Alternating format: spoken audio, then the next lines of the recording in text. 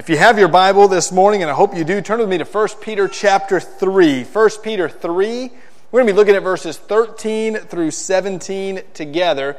And a message entitled this morning, I Have Questions.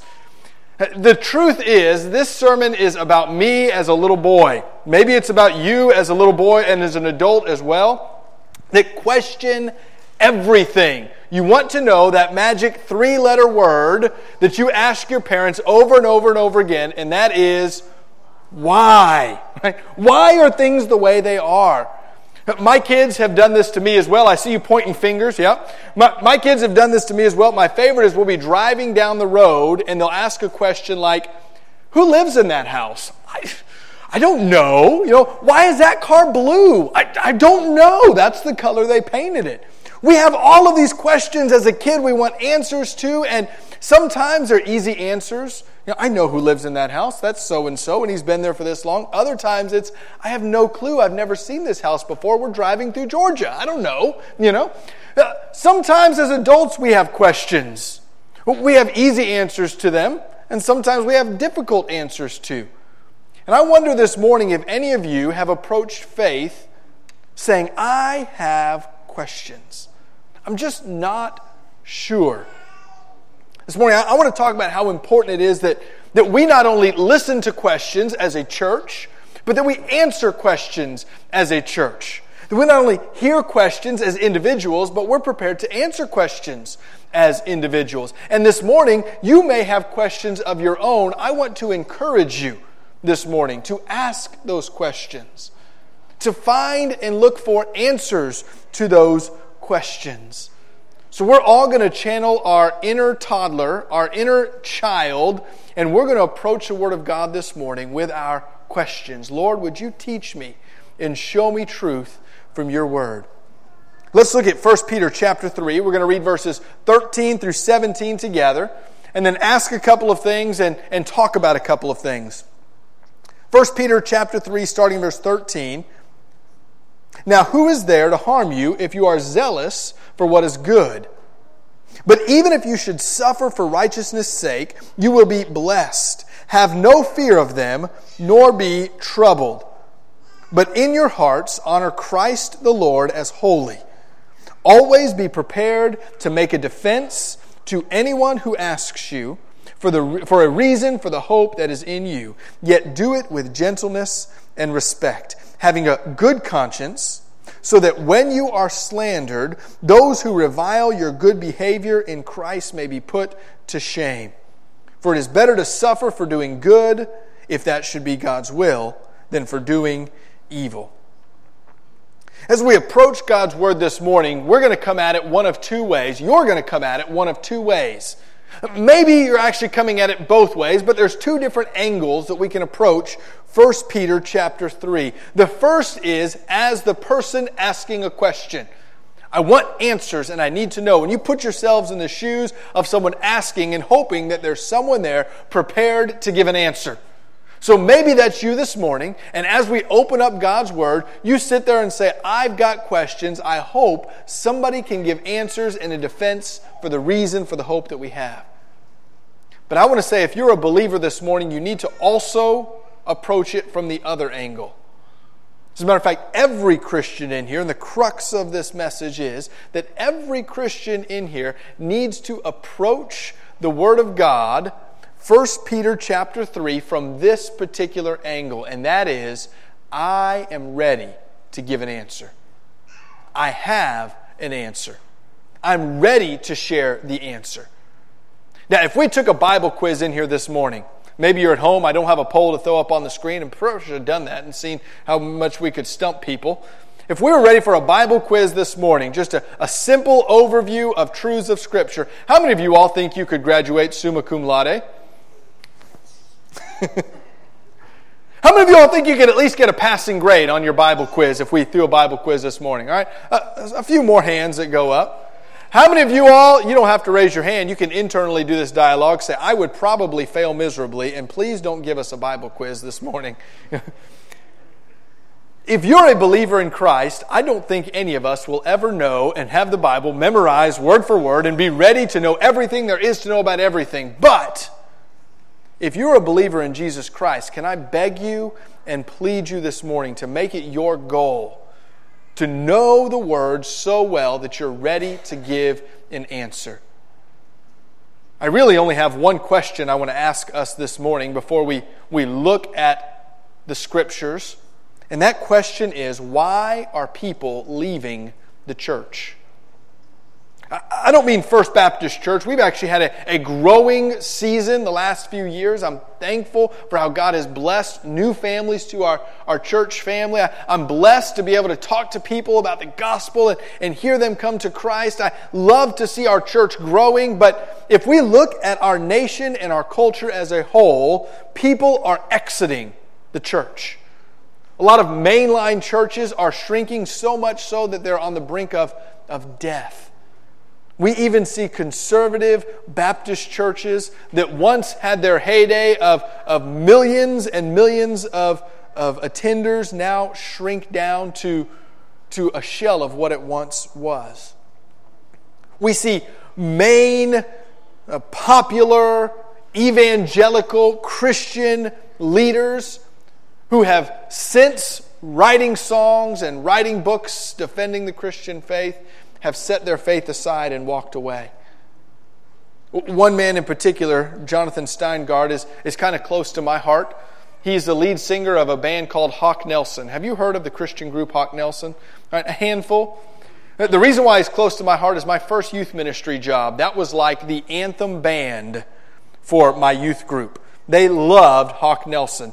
Not only that, any trip we went on, we put on a Hawk Nelson CD, and they had a mini mosh pit in the back of our 15-passenger van. You know how hard it is to be 21 years old and try to drive a 15-passenger van while it's rocking back and forth? It was awesome. Trust me with your kids when we go to camp next summer. It played a huge part in the faith of many of my kids in that first youth group, and just recently, their lead singer, John Steingard, has made a very public declaration that he is walking away from the Christian faith and he no longer believes in God. We see, even before that last year, a very popular author, a Christian pastor who had written many books on Christian dating that had helped many youth in the past, a man named Joshua Harris, who similarly decided he was walking away from the faith. Not all of these popular Christian leaders are completely abandoning the faith. They're trying to hold on to a little bit of the church, but they're abandoning core doctrines. It's been over 10 years ago that a very popular pastor, a man by the name of Rob Bell, decided he didn't believe in many of the tenets of Scripture any longer. He still was pastoring. He still was going to continue to lead his church, but he didn't believe there was a hell. He didn't believe that God would send people or judge people in any capacity, and he embraced all sorts of moral licentiousness without ever abandoning his church. He definitely abandoned the doctrines of Scripture. More recently, a woman who many of our women in the church are very familiar with, have heard her speak even since I've been here, named Jen Hatmaker, who made her living as a conservative Christian women's leader, has now denounced many of the Christian doctrines that have given her platform, and while she maintains a semblance of faith, she no longer teaches Scripture. We see not only popular personalities, but our everyday people in our community. There seems to be a switch that's flipped when our students graduate high school and go off to college. It changes from I want to be at church and I want to be around my Christian brothers and sisters in Christ to I'm going to come when it's convenient. Eventually fizzles out to I may not come at all. Why is it that people are leaving the church? Why is it that you have friends that once were a part of a church family and now have walked away or maybe don't believe at all? Maybe they have questions that aren't being answered, but they're not present. Why do we have a culture? Why do we live in a nation that is abandoning truths from Scripture and embracing a worldview absent of God and faith? That's the one question I want to ask this morning. Why do we see an exodus from our church? And I want to tell you this morning, if you're a believer in Christ, get ready to have your toes stepped all over, because the answer is, most of the time, because of you and I. I want to look at 3 reasons why I believe people are leaving the church, and I think as we look at these 3 reasons, we can correct all 3. If we as believers in Christ will start doing the things that God calls us to do, it will be unbelievable how all of a sudden God can use us in ways that He wasn't before. So if you have your bulletin pulled up on your phone or tablet, you can follow along, or you can follow up on the screen. 3 reasons why I think people are leaving the church. First is that suffering has become our greatest fear. And by our, I mean us as Christians. We are so afraid to suffer. Listen to what Peter writes in this passage we just read. 1 Peter chapter 3, verses 13 and 14. Now, who is there to harm you if you're zealous for what is good? But even if you should suffer for righteousness' sake, you will be blessed. Have no fear of them, nor be troubled. Peter is writing to a group of believers that is under heavy persecution. You can actually read the whole book of 1 Peter and see him talk over and over again about their persecution. And it wasn't just they're being pestered or bothered or the culture speaks out against them. No, what we find is that the Christians Peter is writing to are being killed, are being ripped away from their families, imprisoned, beaten, and put on crosses. This was the suffering they were enduring. And Peter writes to them.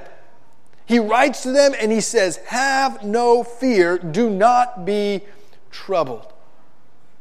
We are blessed to live in a nation that we are not being ripped away from our families, thrown in jail, beaten and crucified for our faith. And yet we do experience persecution.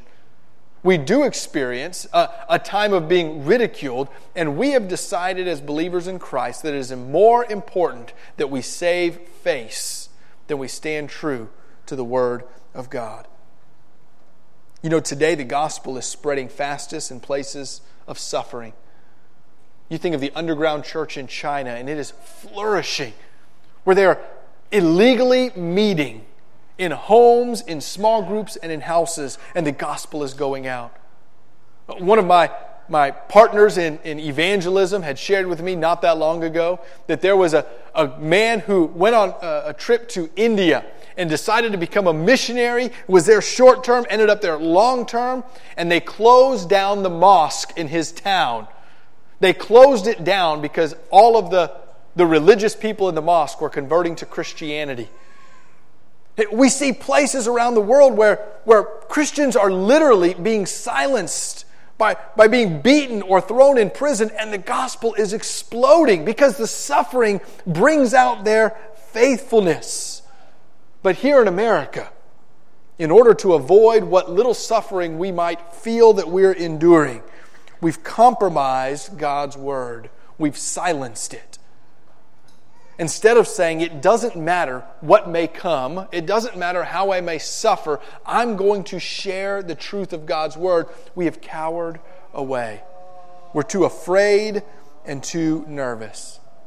And so what we find is a lost world that sees Christianity without a backbone. It sees the church as wishy-washy. They see us living one way and teaching a different way. They see us read Scripture and amen and praise the Lord. And then they see us when they ask us questions on Monday morning, cowering back in fear. I wonder this morning if we have embraced suffering as part of the Christian faith, or if we are so afraid to be persecuted and ridiculed that we back away. I think the reason why we see so many churches dying is because we see the church in America has become more and more liberal when it comes to the Word of God. They're ignoring the truths of Scripture. They're ignoring what God teaches. This morning, I wonder if we can embrace the suffering for standing for truth. If we can be like Peter says to the church and have no fear and say, you may say what you want, but I will not compromise the Word of God. A second reason why I think people are exiting the church, why they're leaving the faith, is that we, as believers, have failed to answer difficult questions. For so long, when someone asks a question that we don't know the answer to, we have given this response. Well, you just have to have faith. Can I tell you that's a true statement? That is not a lie, and that is a biblically true statement. But for a person who doesn't have faith, that does not help them at all. So when they start asking questions, why does the secular world teach me this and the Bible teach me that? How do you reconcile what we see in nature and what Scripture teaches in creation? How do we answer these questions? It's not enough for a lost world for us to go, I don't know and it doesn't matter, just believe. Can I tell you there's no other aspect of your life that will cut it? Imagine going into the doctor. And you talking to the doctor about having a surgery, and you're asking a lot of intimate questions about what he's going to do and how he's going to do it, and he just looks at you and says, you know what, I got to be honest, I don't have all those answers right now, but if you'll just have faith, we'll get through this surgery. I think I'd turn around and find another doctor. Can you imagine hiring a babysitter to watch your young children, maybe your grandchildren, and you saying, can you tell me kind of your background and your protocol if something goes wrong, and what's your track record of keeping track of my kids? And they say, you know, I don't really know exactly how to do all the things you're asking me to do, but if you'll leave your kids with me and trust me, just have faith, I'll make sure everything works out in the end. Can you imagine the horror on people's faces when they look at us as believers and say, how do you reconcile these difficult questions? And we say, you know, I've not really studied Scripture enough to know whether that's right or whether that's wrong, but could you just trust me and believe and have faith? If it doesn't work for a doctor, if it doesn't work for childcare, it certainly doesn't work for people in faith either. Cultural Christianity is the reason why the phrase, just have faith, has had so much teeth. You know, for years and years and years, it was culturally acceptable to be a Christian. And so there were a lot of lost people in churches that didn't know what they believed, but they were proclaiming faith. Whether they had it or not, we don't know. And that became a mantra for people to cover up the fact that they didn't want to study Scripture. I don't know, just have faith. 1 Peter 3:15 tells us to approach God's Word differently. It says, but in your hearts honor Christ the Lord as holy, that is set apart, as otherworldly, as something we can't possibly have all the answers to, and so we need to study and know, always being prepared to make a defense to anyone who asks you for a reason for the hope that is in you. Yet do it with gentleness and respect. This is an intimidating and convicting passage of Scripture. Always be prepared to make a defense. And we just showed a raise of hands earlier that admitted not all of us are ready to make a defense. And it's really easy for me to stand up here as your pastor and say, that's okay, do better next time. I don't think that's what Peter is saying at all. I think he's saying, if you're not ready, get ready. If you don't know the Word, you better be in the Word. If you're not prepared to answer people about your faith, you better do some reading and some studying. You better know, because there are people who are asking questions and need to know these answers, and they're asking the church. And where are you, church? Well, we're not certain that we know those answers because we're not prepared to read Scripture and be in the Word together.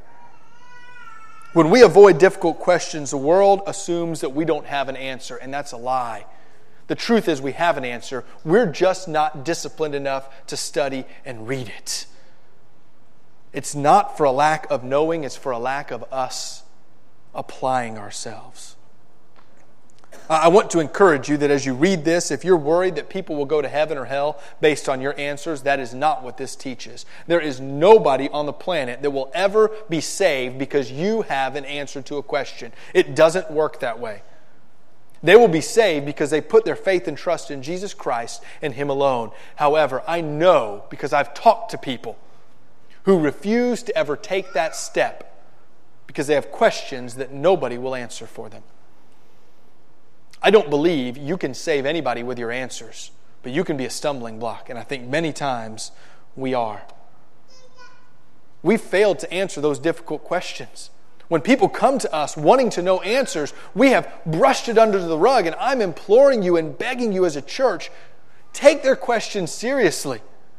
If you don't know the answer, tell them you'll find out the answer and get in your word and learn it. And then go back to them and say, listen, this is what the Bible teaches.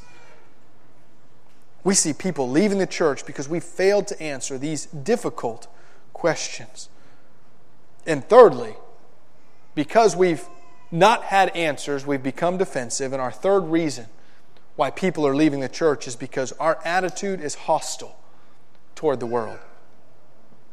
Our attitude is hostile towards the world. We view lost people and our culture around us as an enemy instead of those who are in need of the gospel. We look around us and we say, you're attacking me, and so I'm going to attack you. You view our culture as something we need to fight as opposed to something that the Lord needs to save. I tell you, the world is not our enemy. Our battle is not against people. Write this verse down and follow along on the screen. Ephesians chapter 6, verse 12 says this: we do not wrestle against flesh and blood, against human beings, but against the rulers, against the authorities, against the cosmic powers over this present darkness, against spiritual forces of evil in the heavenly places.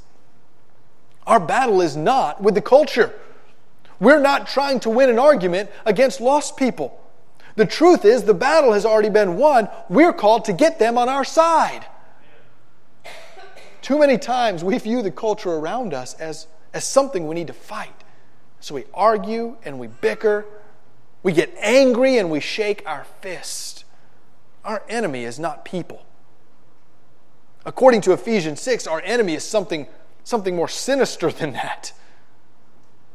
As Peter is writing the book of 1 Peter, he's writing about suffering, and he wants to share this with his readers as well. That it's not those who are persecuting you that are your enemies. No, there is a greater enemy. And so in 1 Peter chapter 5, just a couple of chapters later, if you have your Bible and you're flipping through, you can look at that with me. 1 Peter chapter 5, verses 8 and 9, he identifies who our enemy is. He says, be sober-minded and be watchful. Why? Because your adversary or your enemy, the devil, prowls around like a roaring lion, seeking someone to devour.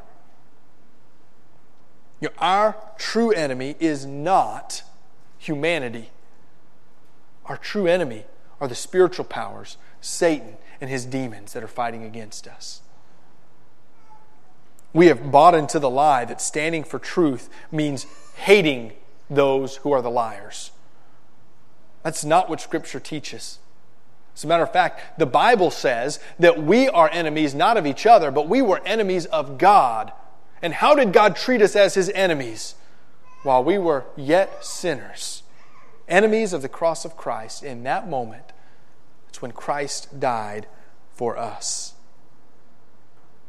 1 Peter wants us to know that there are people who are hostile against us. They're leaving the faith in the church, and they're not our enemies. Instead, they are our brothers and sisters who need to know the Lord.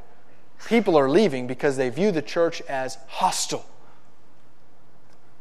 As we wrap up this morning, I want to reread verses 16, 17, and then give you one bonus verse this morning. 1 Peter 3, 16 and 17 tells us that as we're addressing people, we need to have a good conscience, so that when you are slandered, those who revile your good behavior in Christ will be put to shame. Verse 17, for it's better to suffer for doing good, if that should be God's will, than for doing evil. Peter reminds us to be people who are gentle, respectful, have a good conscience, a clear conscience, who willingly embrace suffering, who are ready to stand for truth and accept whatever consequences that may come, who view our enemy not as people, but as an adversary, the devil, who's looking to divide and destroy us. And our last verse this morning, your bonus verse, is verse 18. Why is it that we need to work so diligently? 1 Peter 3:18 says this: for Christ suffered once for sins, the righteous for the unrighteous, that He might bring us to God, being put to death in the flesh, but made alive in the Spirit. This morning, I hope that as we approach our community, our culture, the lost world, that we will remember what the goal is. It's not to win an argument. It's not to be louder. It's not even to be bold. The goal, according to 1 Peter 3:18, is to bring other people to Christ. We should treat each person as if Christ died for them, because He did. So this morning, as we think of a world that has questions, as we think of a world who's wondering and looking for truth, can we as believers say we've not done enough to be in our Word, to know the truth and to share the truth? Can we make a commitment to be prepared because we're going to read Scripture, know what the Bible says? Can we be ready when someone asks us a question to say, I'll find an answer, get into God's Word, talk to other godly people who can lead you and point you in the right direction? Can we address the questions of a lost world and remove that stumbling block? This morning, maybe you have more questions. Maybe you're wondering and curious exactly how this faith things work. Can I tell you? There are answers. Maybe you've not heard them before.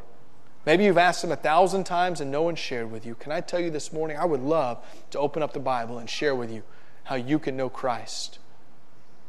As we pray this morning, right where you're at, would you bow your head and close your eyes? Father, this morning, we come before you thankful that you give us answers. Father, we admit to you that we've not done enough to study your Word.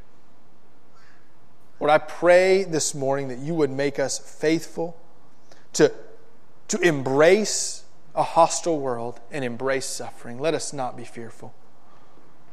Lord, as we come before you this morning, give us a desire to be in your Word so we can answer those difficult questions.